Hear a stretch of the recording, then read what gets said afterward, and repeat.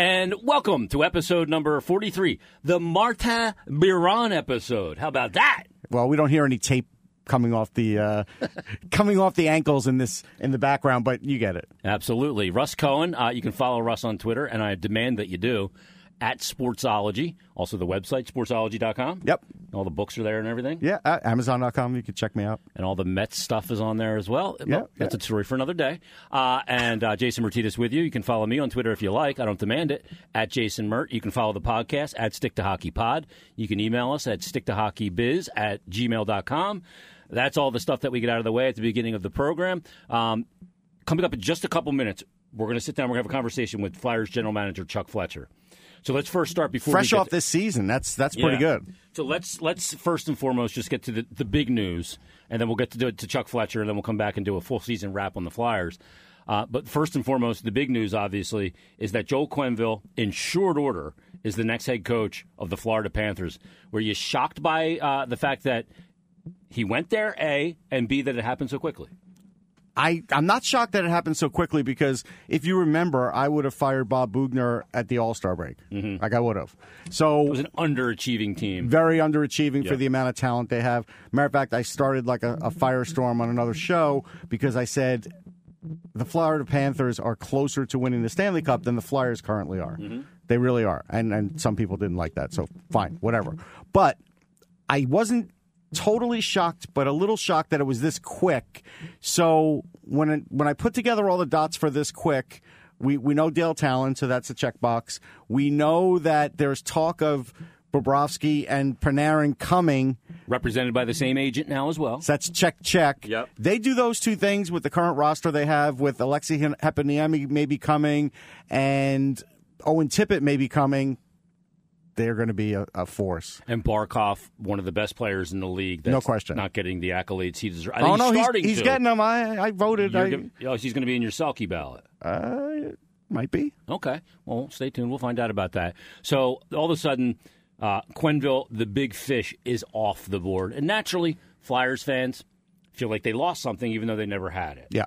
Because his name was mentioned at the press conference of the firing of Ron Hextall by Dave Scott, the CEO of the Flyers, who is the representation of owners.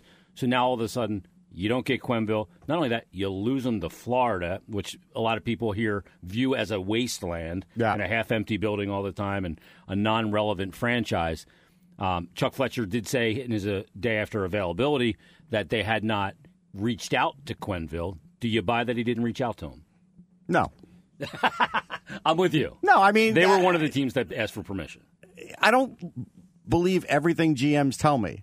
I'm smart that way. Yeah. And you have to know, if you've lived long enough. You believe absolutes, which means we signed this player. Now I believe that. Yes. The other stuff is GM speak. Yeah, so, no, I mean, that's ridiculous. But that's fine. Again, this is a good move for Florida. This is good for the league. You got Quenneville back in the league. This will now also start the trend of, well, this guy's going to get traded to Florida, and this guy's going to get traded to Florida. And, in the past, guys used to go to Florida to retire. Now they might not. Like, now there's a little hope. Win. Now, the biggest thing is this going to bring fans into that arena? That's the biggest thing, because we know Peter Luukko likes to land the big fish, and they did.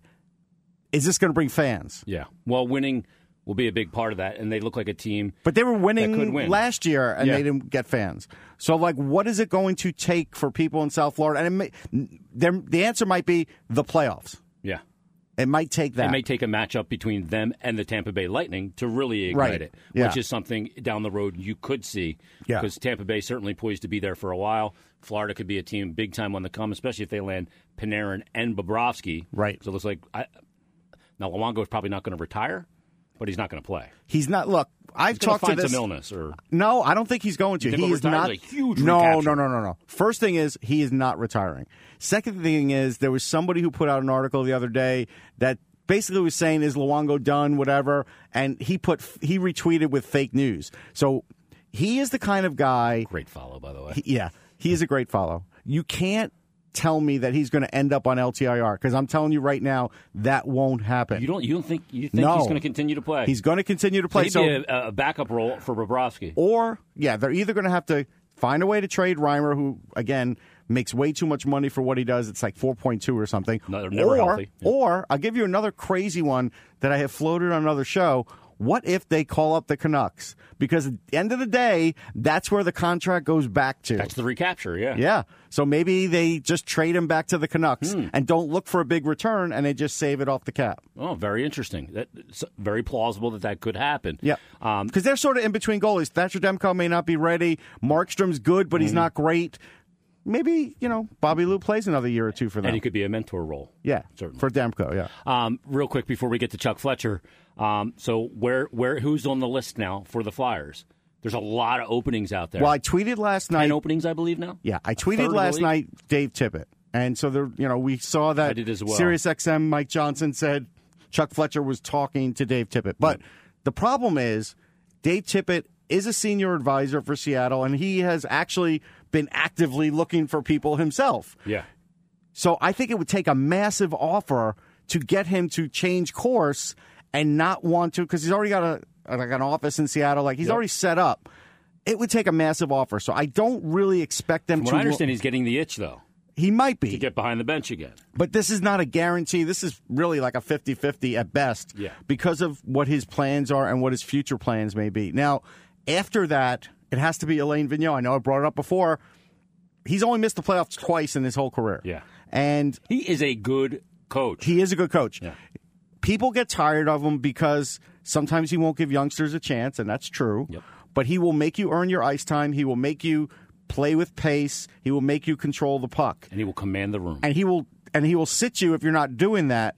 And at the end of this Flyer season, some of the veterans needed to be sat for the lack of effort that they were showing out there. One was. Yeah. And a lot more but could have been. more could have been. Yeah. And so he would do that. The other thing that I think is really important is, in respect to Jake Voracek, remember what Vigneault was able to do with Gaborik. Gaborik wasn't the easiest guy to deal with. He, I think, could work some magic with Voracek. That's a good point. When he had Marian Gaborik, that's a great point. What about Bruce Boudreau? Is he going to remain in Minnesota? And if not, he's certainly a candidate. Well, it's 3 o'clock. Is there a time zone difference in Minnesota? I think it's 1 hour. So it's 1 hour. We could be like 2 or 3 hours away from him being fired. They might wait until that 5 o'clock so it doesn't go straight on the news. It wouldn't shock me if he gets fired. It wouldn't shock me if they keep him. I think Leopold apparently likes him. He does, and it will depend on how that meeting goes. He did do a great job with Ryan Donato when he came in, and they did stay in the race with their top defenseman, top Dumba center. Out, Nina Ryder gone. Yeah, and Koivu being out. I mean, that's massive. Yeah. Because preseason I did pick them to go to the Western Conference Finals, but that was if they're healthy. Yeah. Once they lost those two guys, you take them off of any other team, you're not going to probably make the playoffs either. So it's a tough one, but I'm going to say they probably will cut ties with him, and if they do, you will at least see him get interviewed here in Philly. I'm sure of it. Chuck hired him in Minnesota, and he went out of his way to do it. Because at that time when he was let go after the 4 Game 7 losses in Anaheim, Ottawa was hot on Bruce Boudreau's tail. Yeah. Chuck got on a plane, flew out to Anaheim, and got the deal done within 8 days. Right. He wanted him. He went and got him. Russ Cohen's got the ear of Chuck Fletcher. You're going to have it in a second, actually. Who are you telling him to make the next head coach of the Philadelphia Flyers? Assuming Boudreau's available. Vigneault, Dave Tippett, Sheldon Keefe. Dave Tippett. You going Dave Tippett? But I'm going to have to tell my bosses, you are going to have to overpay to get this guy, and this is why. But if you remember, what he did with the Coyotes has really never been replicated from any coach since with the Coyotes, considering they spent no money. They actually spend a little more now than they did then. Yep. His defensive system's great. He is a very rigid coach, though. He is. It's Dave Tippett's way or the highway. However, he's never really played with a team that's had a budget either. Yeah. And so that really could help him. Dallas to some extent. Yeah, Dallas to some extent. Yeah. But they never were top. Well, I don't know if they were top spenders at that time. No, probably not. Probably not. But I think this could be a great fit for Dave Tippett. I do think it still could be a good fit for Alain Vigneault. Those would be my top 2 guys. Interesting. Now, if you want to tell me it comes down to, like, those guys are out, right? Because guys are going every minute. Yep. Like, this is going to be really rapid. Things are happening quickly. McClellan's rumored to go to Buffalo right now as we speak. I got that text before I walked in. And the initial thought was he was going to L.A. to join the Kings. Right. So next couple of days, they're all going to play musical chairs. That's why the Flyers are being aggressive now. I look at it, and if it comes down to Boudreau or Scott Gordon, I'm still going to go Boudreau because you can make the same argument with Scott Gordon, even though it's not fair. He hasn't had playoff success either. Yeah. But Boudreau has done enough in the regular season that you have to believe if he's got enough winners on his team, they'll push him through. I used to hear the same thing for Joe Torre. I used to hear this for a lot of different managers and coaches and otherwise that, hey, they can win in the regular season, they can't win the playoffs. You know what? Take your chances. It's that way until you do. They say Right. the same thing about Ovechkin. They say the Right. same thing about all kinds of players in Yeah. sports. Joining us right now on the Stick to Hockey Pod, Jason Martinez and Russ Cohen, along with Flyers General Manager Chuck Fletcher. Chuck, I know it's the end of a season for you guys. It's always a difficult time when the postseason is not in the cards. But can you kind of sum up what's been a pretty crazy bunch of months for you since you took over this job earlier this year after the termination of Ron Hextall? Yeah, it's been a different experience. I've never gone through this, and usually during the season, you're just managing the team and trying to help the coach and support the players and find ways to win games. But in my situation, I literally had to meet everybody and get to know the entire organization. So it created a lot of different things that I rarely have to deal with in season. But it's been great. The people are great. It's a tremendous organization, and I think we have some real bright days ahead of us as a hockey team. But I am looking forward to the summer to have a little bit more time to go about things and plan things and do the things I think we need to do. And and next year I think will probably be a more orderly season. But it's been a great experience. Chuck, you guys didn't have a lot of time to meet with all the scouts. You and Brent had to get to know all the prospects and sort of look forward now to the upcoming draft. I'm wondering if you're able to give us an idea. Nobody ever says who they're going to pick, but maybe just the sort of direction you might be looking towards for the draft. Yeah, for us, it's all about skill. I think in the first round, particularly if you're in the top half of the first round, which, by virtue of not making the playoffs, we are. I think you really need to focus on skill, whether that's a forward or a defenseman. In some cases, even a goalie. I think that would be necessarily the avenue we'd look to do this year. But, to find a high-skilled defenseman, a high-skilled forward, it's just scoring goals is the name of the game now. And your best opportunity to get high skill is to take it early. So that'll be the focus. And, the Flyers historically have drafted really well, in my opinion, at least, and found a lot of good players. This current group of scouts, a lot of them I'm familiar with, and I've had a chance to work with them for a few months, and I've been very impressed. So, I think we'll have an opportunity to select a really good player here come June. Well, you don't have to wait long to find out where you'll draft. The draft lottery a lot earlier this year. Are you a superstitious guy at all, Chuck? Do you have like a rabbit's foot to move from that 10 spot up into 1, 2, or 3? I'm not overly superstitious, but I might bring something just as a prop, just in case. Well, we could send you with something, I'm sure. Chuck, let's talk about this team this past year. They come into the season, and a lot of people expected this team to make this step forward. They did not. They had a 98-point season a year ago. This year, 82. And with that comes a lot of question marks. When you look at this team in your time here and you look at the issues of this team, what is the fundamental issues that really stick out for you in areas that you need to improve in? Well, there's two main things. One, I think we do need to improve our depth. We have good players, and we have some good young prospects coming through the pipeline, but I do think we need to actively look for a few more NHL players that could just provide more depth, create more competition, and maybe allow us to slot players in the proper spots throughout our lineup. And the second thing is we need to dramatically decrease our goals against, and there's various reasons why we gave up so many goals this year. I mean, at times we had goaltender instability, which hopefully we can correct. At times our PK struggled, particularly early in the season, although, the last several months, I think we were a top 10 PK. We do have a young defense, but all those guys gained a lot more experience.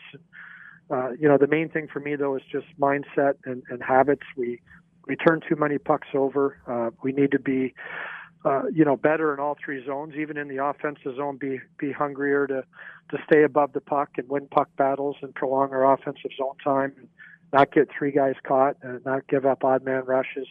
Again, turnovers in the neutral zone. flying the zone in the defensive zone before we have control of the puck and hanging our defensemen out to dry. There's a lot of habits we have that I think we can work on starting in training camp and try to instill a better defensive mindset, which in turn should allow us to have the puck in the offensive zone more often. Chuck, you've got a couple talented college players that I'm pretty sure you guys have contacted, in Tanner Laczynski and Wade Allison. Just wondering if we could get an update on them, and is it possible after the Frozen Four that you could be looking at a college free agent signing? We've looked at, I guess, Russ, answer your last part of it first. We have looked at some college free agents, and we've been involved in a few of them, and I think in some cases, the number of prospects that we have at various positions have made us a less attractive choice in the eyes of some of those free agents. So, yeah. We scout them hard, and we have been certainly kicking tires. I don't foresee, a lot of activity on that front for us. Going forward, we hope to get more involved, but the good thing is we do have a lot of kids coming in. With respect to Allison and Tanner, my expectation is, Wade will go back to school. I'm not, it's not 100%, but in speaking with Wade and his advisor and even Andy Murray this season, he wasn't healthy. Right. It was a tough season. A lot of perspectives for him. I don't think he felt he played as well as he did the year before, and he'd like to get his game to a better spot before he takes a shot at pro hockey, which is understandable. Oh, yeah. With respect to Tanner, I know he's, just sort of taking some time to decompress from the season, and at the right time we'll speak, with the coaching staff at Ohio State and Tanner and see. But certainly he's more than ready to turn pro. But obviously sometimes guys like to go back and have that senior season. And no question about it. Chuck, let's talk. You're probably wondering why we haven't asked about the coach yet, but we're going to ask about it now. Obviously, the big news the day after the season ends is that Joel Quenneville signs to coach the Florida Panthers. That was the big name out there. The big name isn't always the right guy. It's a big name, and it certainly garners you some good PR. When looking at that situation with Joel Quenneville, was he a guy that you guys internally discussed in serious circles, and what are you looking for in your next coach? What are the boxes you need to check? Is it NHL experience? Do you want a younger coach that with a slight analytical approach? What are the boxes Chuck Fletcher and the Flyers want to check off? Yeah, well, I mean, for us, first of all, Scott Gordon did a tremendous job, and Scott, came in as an interim head coach in the middle of the season, and I think he did a lot of good things with respect to our defensive structure. Our young players seem to progress and play well, and our veteran players seem to buy in and respond. So I think Scott did a really good job, especially, in an interim situation where you don't have the benefit of a training camp and a full season to do the things you want to do. So Scott remains a strong candidate. As I, mentioned earlier today, and I've met with the coaches, and it's an important decision for the franchise, and it's important for me to spend a little bit of time, also decompress from the season, but to do some due diligence and maybe look at some other options and see what the best fit for the Flyers is. So, I don't think I need to interview 20 people. I think Scott's done a tremendous job, so I don't need to. I could probably, cross off several of the candidates that I may have considered a few months ago, but I do need to look at a couple different options here and make sure I make the right decision for the Flyers. The Quenneville factor of that question too. I know you dodged that a little bit on Chuck, but was that a consideration? I didn't dodge it at all. He was hired by the Florida Panthers. Yeah, and, we're starting our process today, and he was hired a few days ago, I believe. So it's a non-factor for us. I mean, we're starting now, and Joel works for Florida. Is there an expectation, Chuck, on the timetable for the decision on the coach? No, there's no timetable at all. I mean, ideally we'll have it before opening day next year, because I don't really want to coach. But okay. But no, there's no. I don't know if it'll be lengthy or not. But I just want to get the right coach at the right time, and obviously sooner is always better than later because there's a lot of things to do on the to-do list. But I know that it's critical to make the right decision. Chuck, are you a GM that likes to take a lot of input from your coach on what he's looking for in players? Obviously, you guys have to be very synergistic, and the vision has to match. Is that something that you like in a coach, a very outspoken guy that really kind of gives his opinion, and you guys work together? Do you like to, some coaches kind of just go, I just want to coach and not worry about that. You give me the players I coach. What's your preference in that regard? Yeah, no, you have to. There has to be good synergy. There has to be good communication.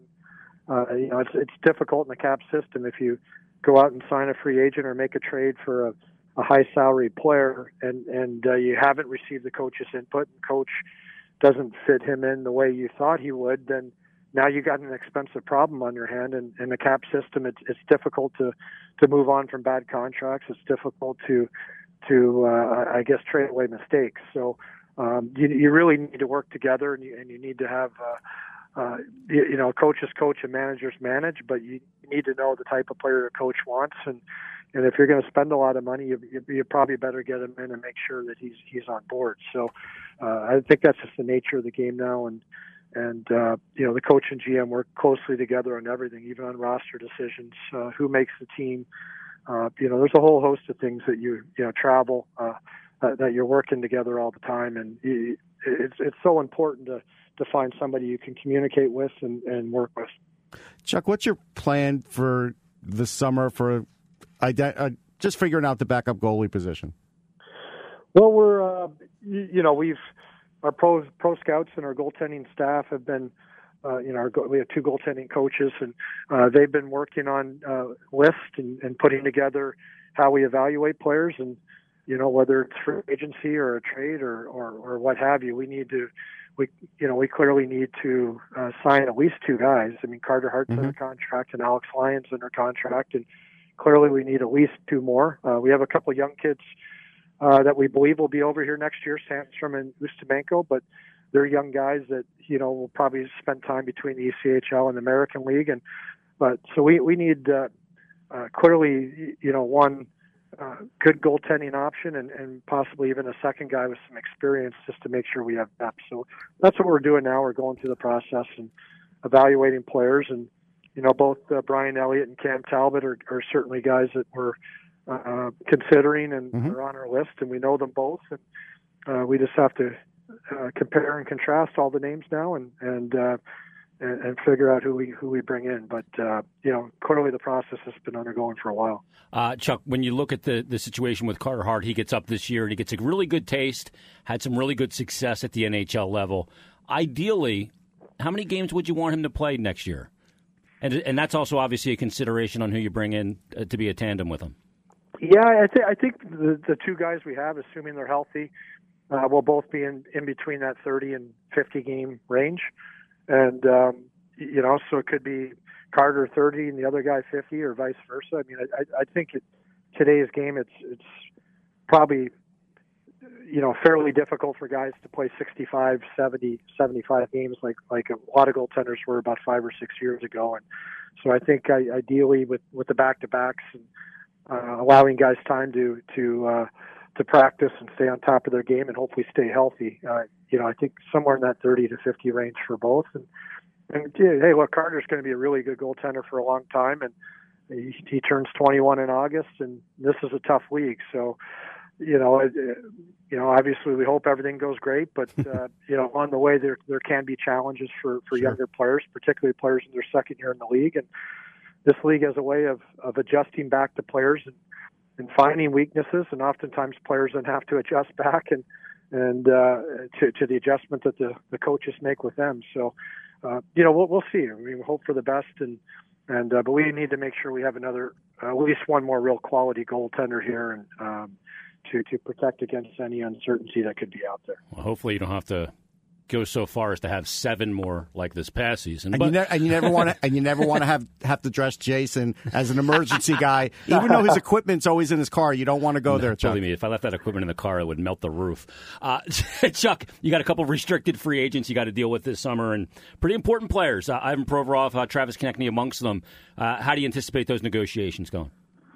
Well, they always tend to take some time. It seems like. I mean, we're we're going to start in earnest here pretty quickly with those guys, and I prefer to do them in the summer because then it's not a distraction for the player when he's playing. But the problem sometimes when you do them in the summer is there's not a lot of deadlines that force action. So sometimes you tend to stick to your guns and they tend to stick to their guns. So these things can linger throughout the summer, unfortunately. But at the end of the day, we'll have everybody signed by training camp, I believe. But we'll certainly start now and try to get them done sooner rather than later. But again, in a cap system, you got to make sure you get the right number.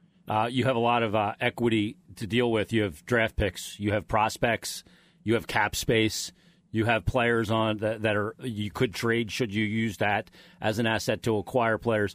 What are the three areas you want to check off this year in this offseason to improve this roster so that next year at this time, this team's headed to the postseason with a chance to do some damage?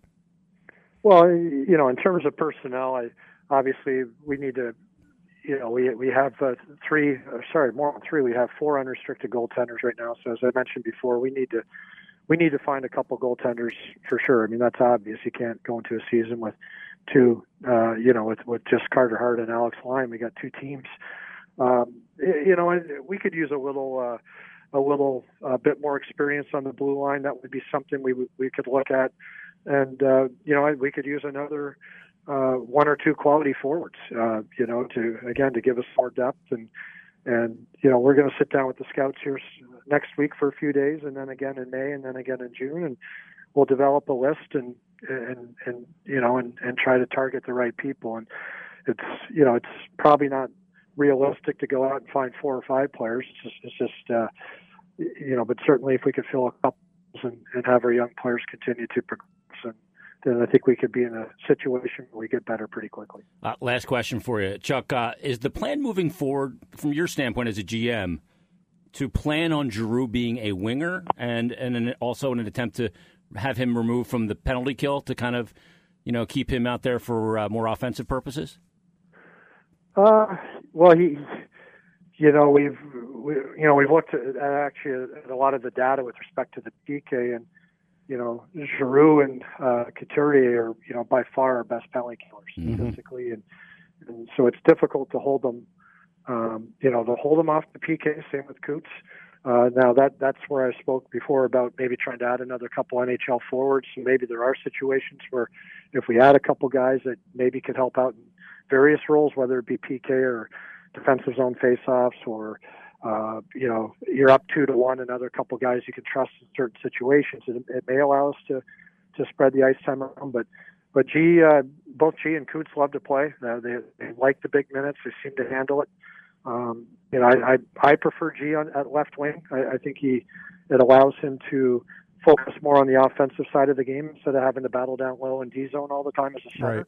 But he's a good center, and the coaching staff will have a big say in that. But I know G's willing to play both, but I think when he's on left wing and you take away some of those hard defensive responsibilities, it does give him a lot more energy to create, and we need him to create. Yeah, I lied about the last question. I have one more. How much of a luxury is it to have a player like Sean Couturier to do what he's done in back-to-back seasons offensively, play the full 200 by 65, and have a cap hit of $4.3 million for the next 3 years after this? What a great situation that is for you. Well, he's a great player, and the thing... Is he better than you thought when you got here, Chuck? Yeah, he's better than what I thought, and I thought he was very good, but he's still better than what I thought. And what's uncanny about him is how strong he is in puck battles. And, he is a big man, but not like he's a 230-pound guy or anything. But you look at him down low, and when he has the puck, and you watch guys try to take the puck off him, and it's remarkable how strong he is in puck battles and how he's able to make plays down low and how he thinks the game. But he's just an unbelievable human being, and he is zero maintenance. He's zero maintenance for the staff, for the coach, for me. He just plays. He never complains. If we took him off the first power play unit this year and put him on the second power play unit to try to spark things, and his comment to our staff was, "Hey, if this helps us win games, I'm fine." Well, he is from a hockey family, Chuck. That does help. Sylvain, yeah. Yeah, exactly. And but he's we're very lucky to have him.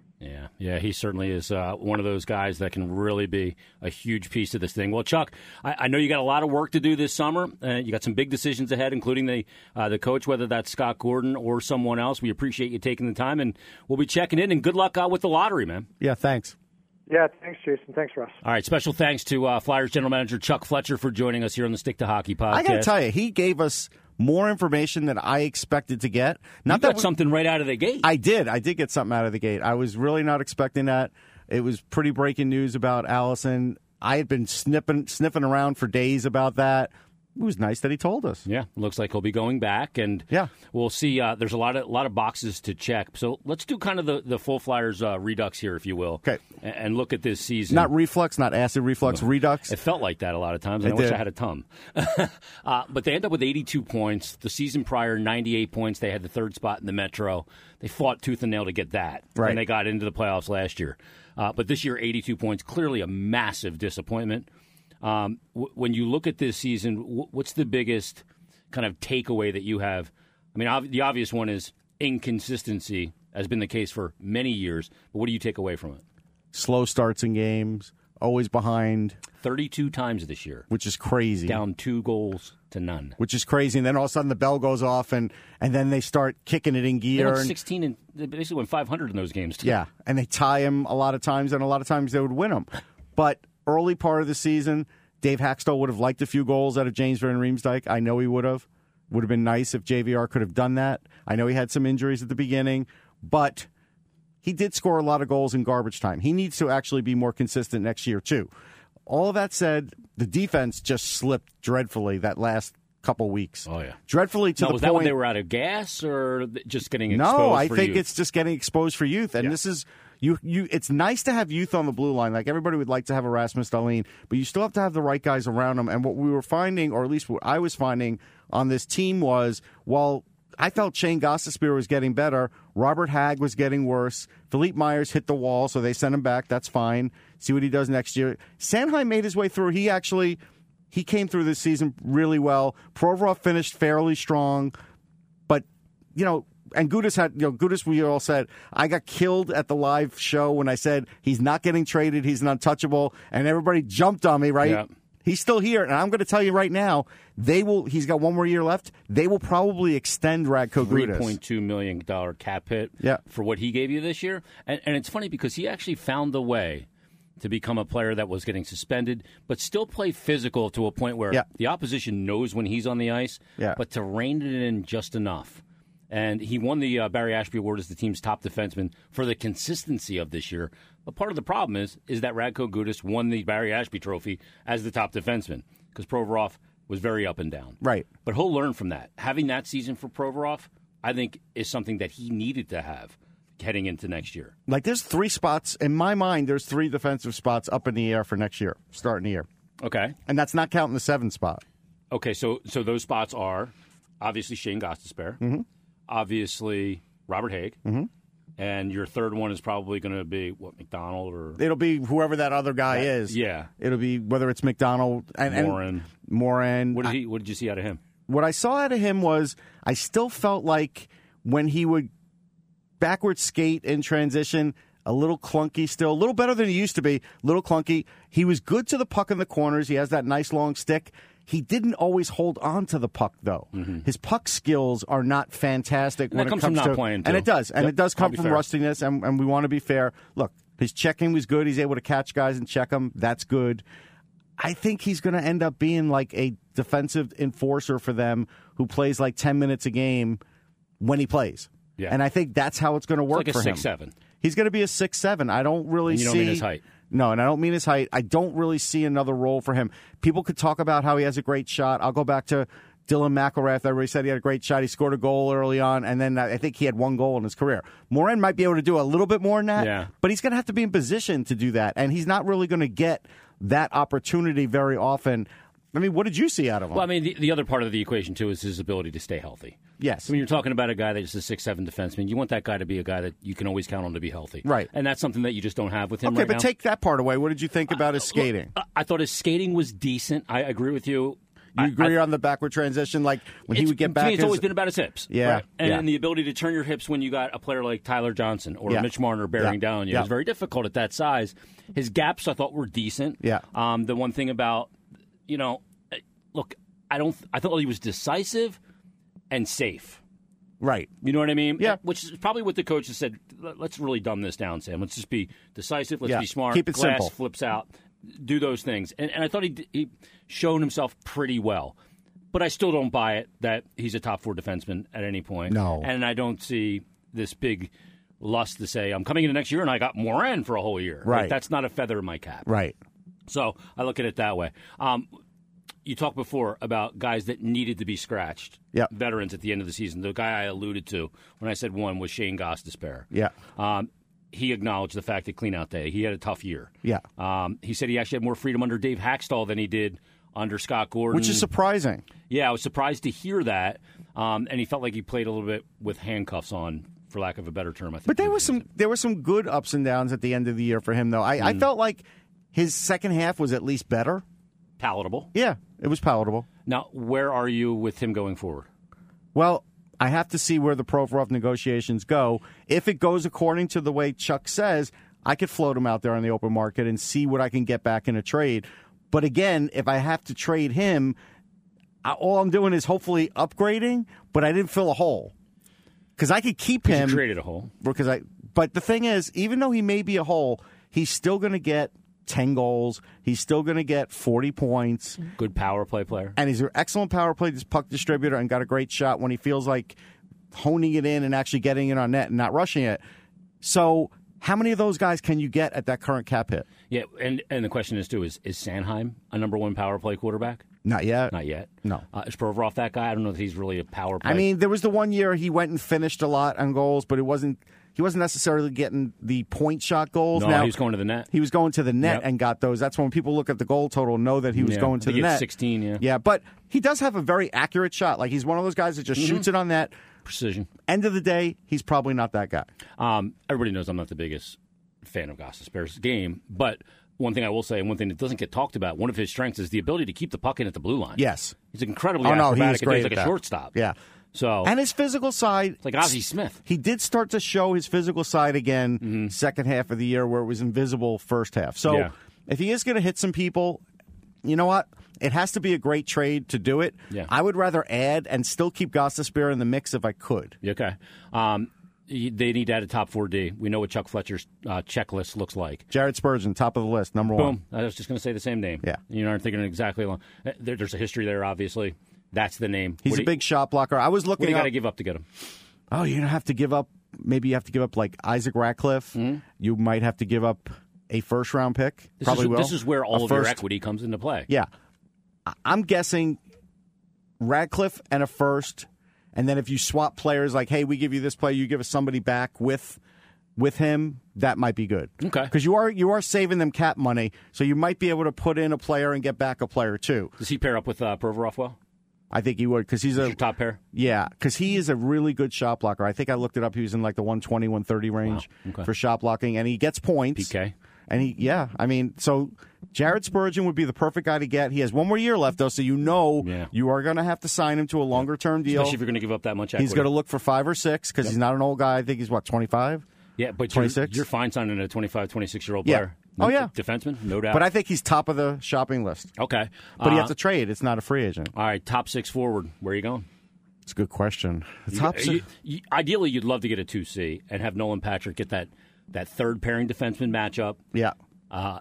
Not being locked down by your best checking line, your best, line to limit offensively. Nolan really Patrick, give him good matchups. He had some good flashes, and I felt like there were some really good moments for him this year. I still think he needs to become more mature on and off the ice. The maturity is a factor for him now. Yeah. If that can get under control and he gets stronger coming in next year, you could see a really nice year out of him. I'm stalling for the top 6 because I'm thinking they're probably going to have to get that via trade too. Yeah. I don't think you're going to. The free agent market doesn't really. They're not going to get Panarin. No. And so I'm trying to think. How about Mitch Marner? Offer sheet him. Can't stop with that nonsense. I've been hitting you with this all year. It's nonsense. You didn't get Quenneville. Throw an offer sheet. $13.5 million. Give up the picks and let's go. No, it's not going to happen. But at least threaten it. Yeah, I mean, you might want to look at. I'll give you another defenseman before I can give you another forward. If they don't get Jared Spurgeon, you might try and trade for Cody Ceci in Ottawa. Okay. Because Cody Ceci also, while he is not like a tremendous offensive player, he's a really good skater, really good with the puck, a manageable cap hit. He's around $4 million, something like that. He's got 1 year left, but he's an RFA. So you got some control. Mm-hmm. That may be a guy that you look to get also if you can't get Spurgeon. But the top six. Any interest in Carlson? No. None. Okay. No, I mean that would be like bringing Peter Forsberg here. I mean you think he's that gassed already, huh? Not gassed, but just with these reoccurring injuries. Yeah. Remember how much the Flyers used to depend on Forsberg? Then all of a sudden he had that foot injury. He couldn't fit his foot in the skate. And the biggest thing would be like we could put a man on the moon. We couldn't find a skate to fit this guy's foot. Is he playing tonight? Yeah. I think after a while he was still a point per game player when he was here. I know, but I think after a while you would get that with him. Like, is he playing now? Ryan Gazingel will be a free agent, right? Yep. That could be a good name for the Flyers. Yeah. A lot of people seem to think he's going to end up extending in Columbus, though. I don't know. So they don't lose out on everything. I mean, what about Duchesne? Any interest there? I like Matt Duchesne. I don't. Actually, well, I mean, but I'll tell you what I like. It's hard to top his speed. Mm-hmm. It's hard to match his skill. He didn't have a real great chance yet to show us what he can do in Columbus. I've seen what he could do skill-wise. He's okay face-off-wise. He's not great defensively. But when you're talking about the end of the day, it's hard to get a guy like Duchesne. I would have interest in Matt Duchesne. High pedigree guy. He's going to command a lot of money, too. Real quick, too, the backup goaltender situation or tandem, whatever you want to call it. Carter Hart's going to be the guy coming into next year. We asked Chuck Fletcher, ideally, how many games would he play? And he said, for a backup, and he said anywhere between 30 and 50. Whether that's 30 for Carter remains to be seen what he is in year two. Yeah, because you never know. Year two, there always could be an early step back, and then they sort of pull it back for a little bit, let him get it under control.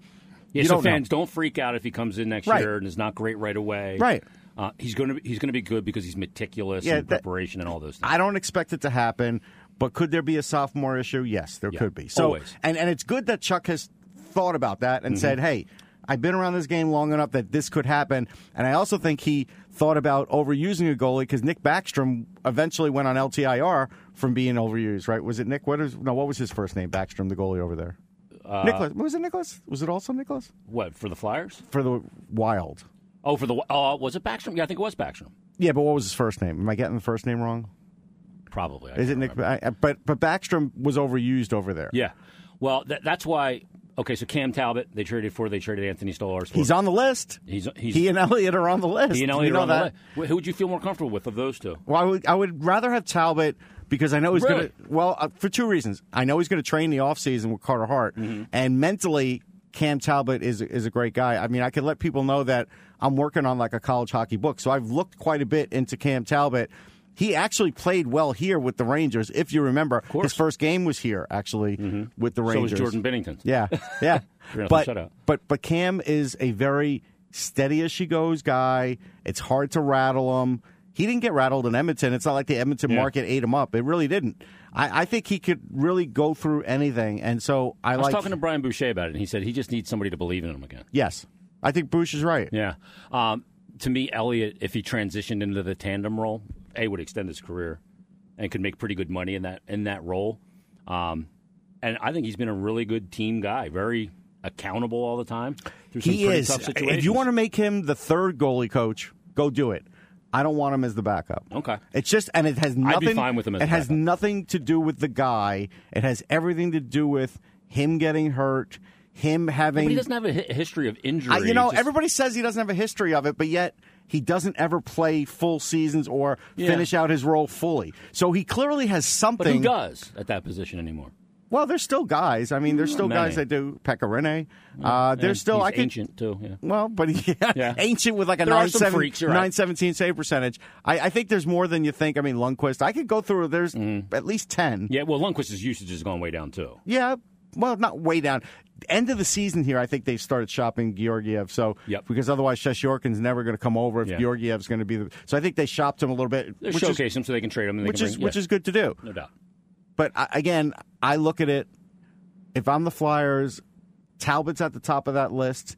I don't know if I really have to look that much further.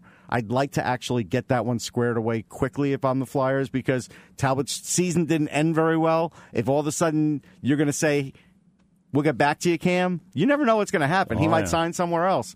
That there's only so many backup goalie jobs, so you've got to jump on that one. Yeah, and apparently from his exit meeting, he wants to be here. Right. Likes the situation, and that could be anywhere between 30 and 50 games. I mean, he likes the popcorn. He ate a lot of it. Yes, he did. He certainly did that, and I didn't understand some of the usage at the end. Scott Gordon, the job that he did with the team. He did a good job. I actually, the one edge that Scott Gordon has on all these other coaches is knows the young players. Well, it's not even knows the young players. He knows the goalie situation. He was a goalie. And he has a mentality of... So he at least seems to have a decent handle on it. But then again, he also fell in love with Brian Elliott and played him way too much. So there is a little yin and yang there. there. At that time, in fairness, though, Elliott did 13 to 16 games. Was it get 2 goals or less? Yes. So. But you didn't know it was going to go and last that many games before you mixed in the other goalies. Yeah. But anyhow, I mean, look, it's only 8 goalies. I mean, we'll all forget about that, I'm sure, and have it's going to be a trivia question and have a big laugh about it. Can you name all 8? Probably not. Let me see if I can do it. Elliott. Yeah. Neuvirth. Yeah. Cal Pickard. Yeah. That's a good one. McElhinney. Yeah. Carter Hart, obviously. Yeah. Cam Talbot. Yeah. Why am I not thinking of this? I know one you haven't named for sure. Wow. Why can I think of it? And I'll give you a hint. This guy needed to play X amount of games. Anthony Stolarz. Yes, or he would be at a UFA, and he's a UFA. He's a UFA. And there's one more. I'm forgetting who it is. Oh, I know who it is. Who is it? Mike McKenna. Oh, Mike McKenna. Mike does no longer likes you. And he's a good guy, too. He is a good guy. I love the mask. Yeah. But what I did say... I thought Gritty maybe played a game. What I did tweet out is if you're a collectibles company, you get all those guys together, you take a picture, you get them to autograph it. I think Flyers fans would love that and laugh at it, and you could sell a few. Oh, boy. Flyers fans aren't laughing at much these days. No. Ticket prices. I mean, I guess we should talk about it. So talk about it on the radio show quite a bit. I don't get that worked up just from the overall message, hey, our tickets are going up. I get it. It never looks good when they go up when you don't have a winning season. Again, this is a corporation that controls it. You are getting the biggest Jumbotron in the league. Whether you wanted it or not is one thing, but what the team will tell you... Keep your Jumbotron in the trunk. Give me a better team on the ice. Well, okay, and I do think that's the argument. But what I'm going to tell you is if I'm working for the team, I'm going to say, Jason, I have improved your fan experience with Gritty and this Jumbotron, so sorry, here's a new bill. All right, again, Gritty in the trunk, Jumbotron goes in the van, we're good to go. Yeah, so I mean, that's the argument. So that's why, don't think Chuck Fletcher is not aware of this. So I think that's what puts a lot of pressure on him right now. And then you miss out on Quenneville. Right. And I mentioned this on my radio show. Did they miss out on Quenneville? No, they that's didn't. The perception. That is the perception. So that's the perception, but I mentioned this on my radio show, and I'll run this by you. Because they do not have Joel Quenneville, and a lot of people feel like they lost something they never had. Right. And the ticket prices are going up.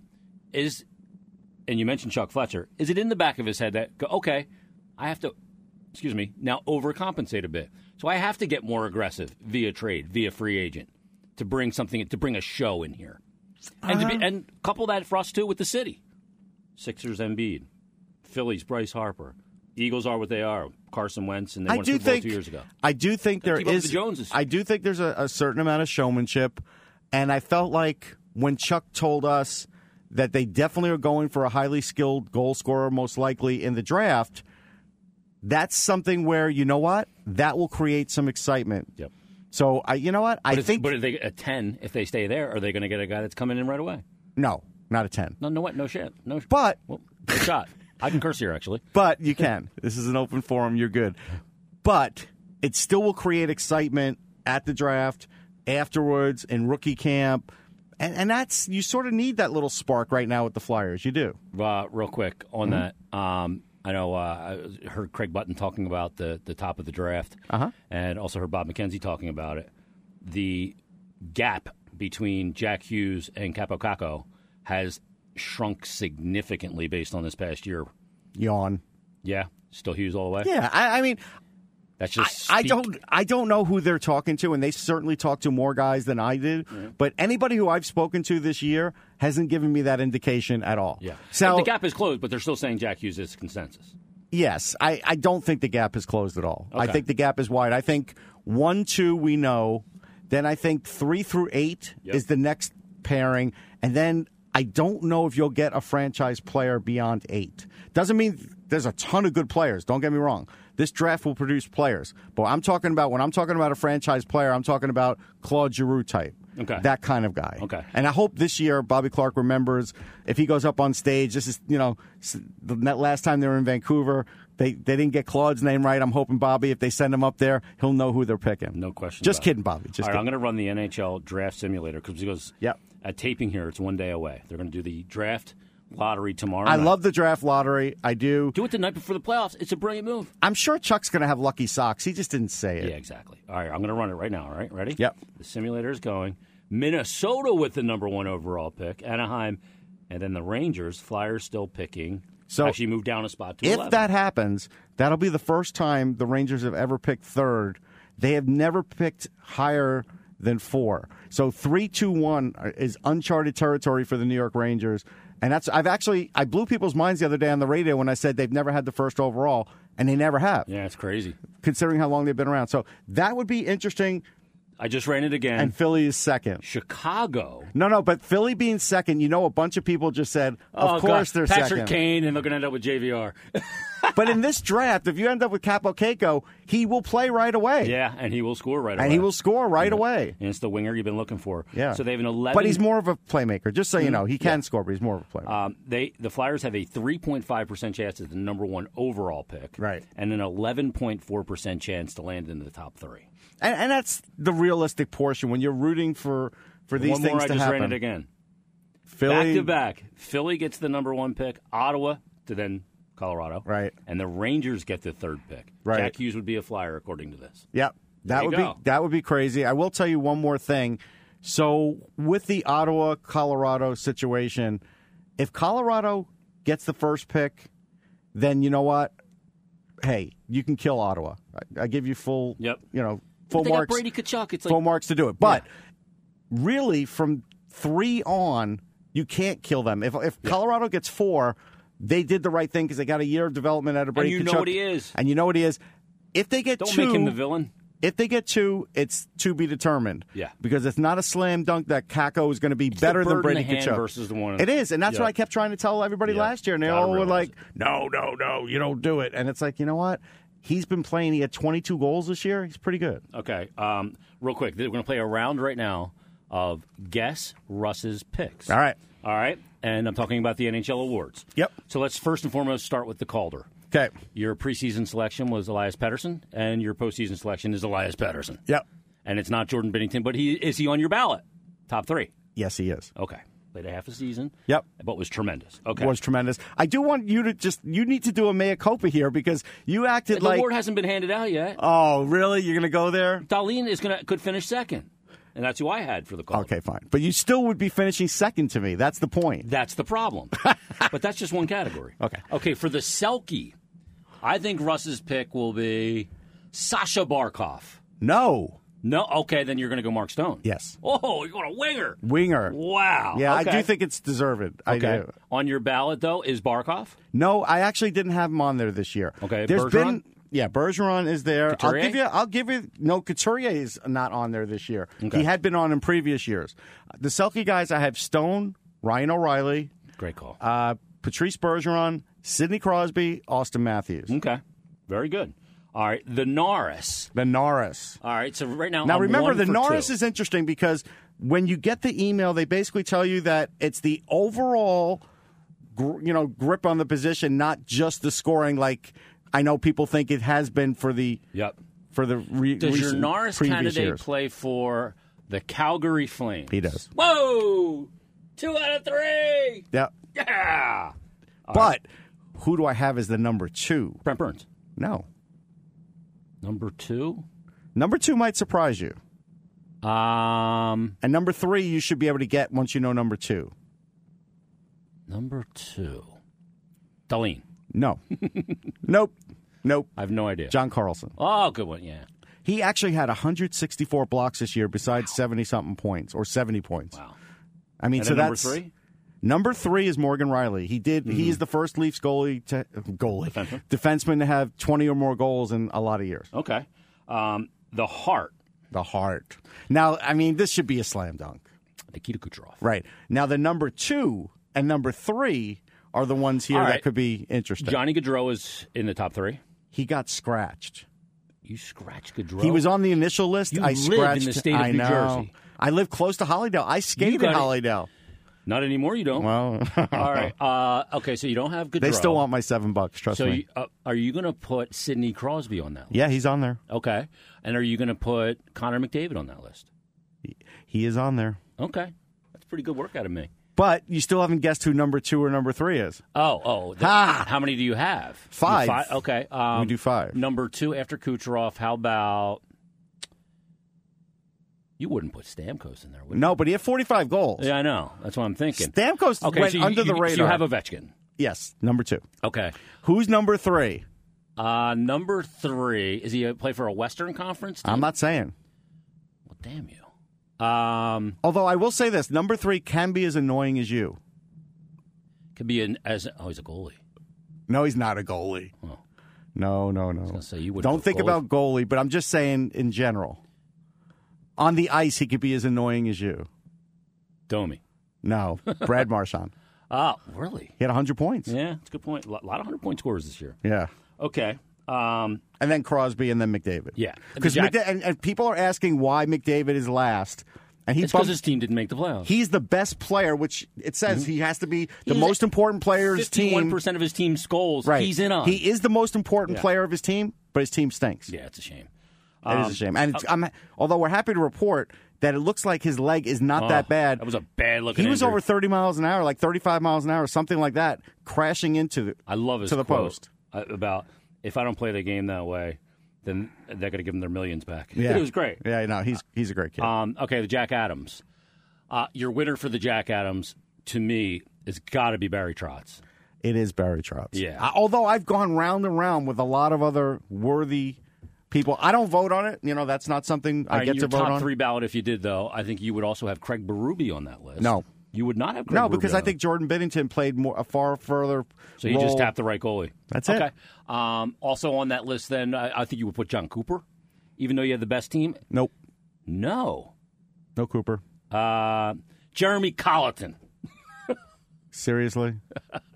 Or how about the number 2 one, you will kick yourself. Absolutely kick yourself. If you're not kidding.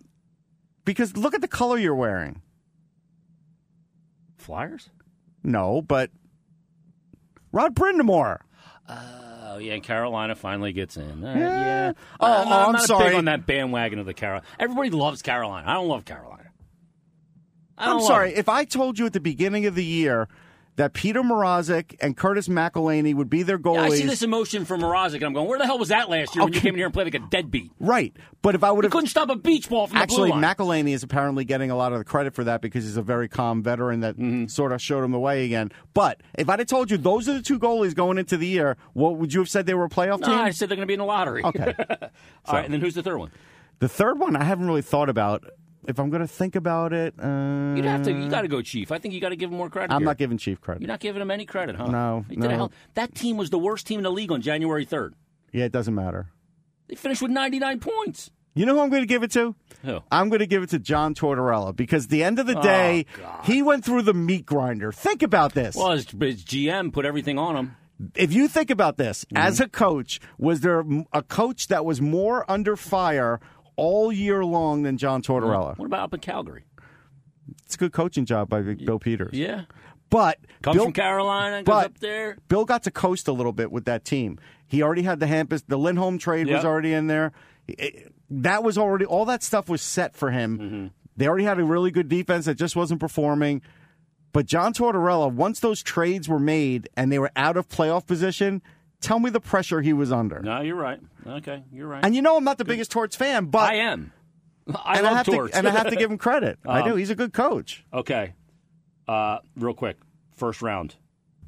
Who wins? Let's go series by series. Just read them off, and I'll tell you because I forgot my phone with all my picks. Yeah, and by the way, we're going to do a bracket. I think I did that last year, too. We'll tweet it out, okay. The bracket challenge. Okay. Eastern Conference first round. Tampa takes on Columbus. I have Tampa in 6. 6? Okay. I have Tampa as well. Boston, Toronto. People that as a fait accompli, Toronto's done.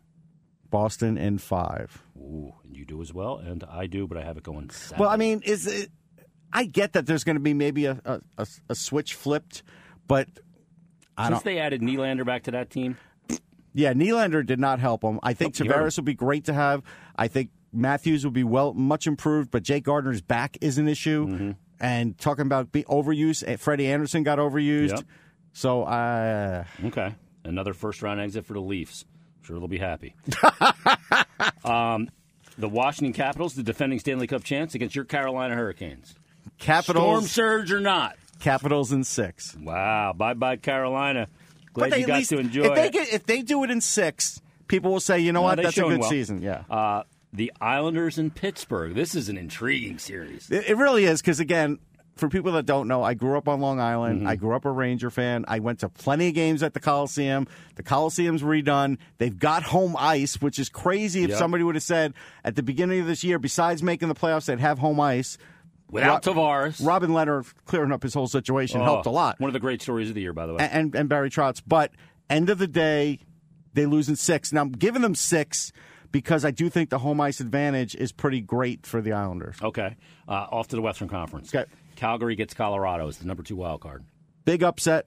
Colorado wins in 6. Whoa. Goaltending's coming together. Goaltending. And there you go. Goaltending is the issue for Calgary. I'm not on that one yet. I'm not sure. But in the first round, you look at goaltending, and I see a weak spot for Calgary. I don't know if it's Mike Smith. I don't know if it's Rittich. I don't know. Right. And if I don't even know, that's a problem. I don't even know if they know. Exactly. And same theme here. San Jose and Vegas. San Jose has got like a team 889 save percentage this year. I don't care. 2 things made that happen. And Fleury's back. You mean Erik Karlsson's back? No, Fleury. Marc-Andre Fleury's healthy again. Oh, you're worried about the Vegas side. Yeah. You were talking about San Jose. Now you skipped there. Yeah. Okay. Erik Karlsson's back. I think that will help Martin Jones as much as anything. Mm-hmm. I am going San Jose in 7. Okay. Now, I know in 7, people are like, well, but they are a veteran team. Coin flip. And I do like the coaching there. And I think people have way overblown this Martin Jones stuff. Way overblown it. The numbers are the numbers. No. He hasn't been good this year. Is the team in the playoffs? Yeah, and they've also slid down I think they're 2-8-1 in their last 11. Has the guy made it to the Stanley Cup? No, okay. That was a couple of years ago. What is Martin Jones ancient? He maybe didn't have the greatest regular season. Maybe he was one and done. Okay. Maybe he was the Hamburglar. Really? Andrew Hammond. No, not really. But Did Andrew Hammond ever make it to the Stanley Cup? No. No, but he had a nice run, and he got paid for it. If you want to look up the one and done guy, it's Andy Aikenhead. He was a New York Ranger goalie. Andy Aikenhead. Look him up. Oh, my God. He won the Stanley Cup, and then I think he had a nervous breakdown, poor guy. All right, Nashville, Dallas. Nashville will win in 6. I think Dallas. How do you I will say this about Dallas. Stingiest team in the second half. No question about it. How many goals does Valeri Nichushkin have? 0? I think it's 0. It's pretty astounding, actually. It is actually astounding. But how hurt is Ben Bishop? Yeah, that's the big question. Well, they got to go back up, though. Anton Khudobin's good, right? But is he get past Nashville good? No. Maybe. You should be worried about that. Winnipeg, St. Louis. Wow, what a series this could be. Yeah, I'm going to go Winnipeg in 6. Ooh, I think St. Louis. I love Jordan Binnington, as you know. I do think the defense is tremendous. I do think Tarasenko, nobody talks about the stupid trading of him anymore. Nope. Schwartz is healthy. I saw Fabry even playing, which he's making an appearance. All that's great. You know what? Chiefs got to prove it to me. All right. He really has to prove it to me. All right. Well, that was fun, Ross. It was. Sportsology on Twitter, @Sportsology, @Jason Mert, @StickToHockeyPod. Enjoy your playoffs. We'll be back next week. Thank you, everybody.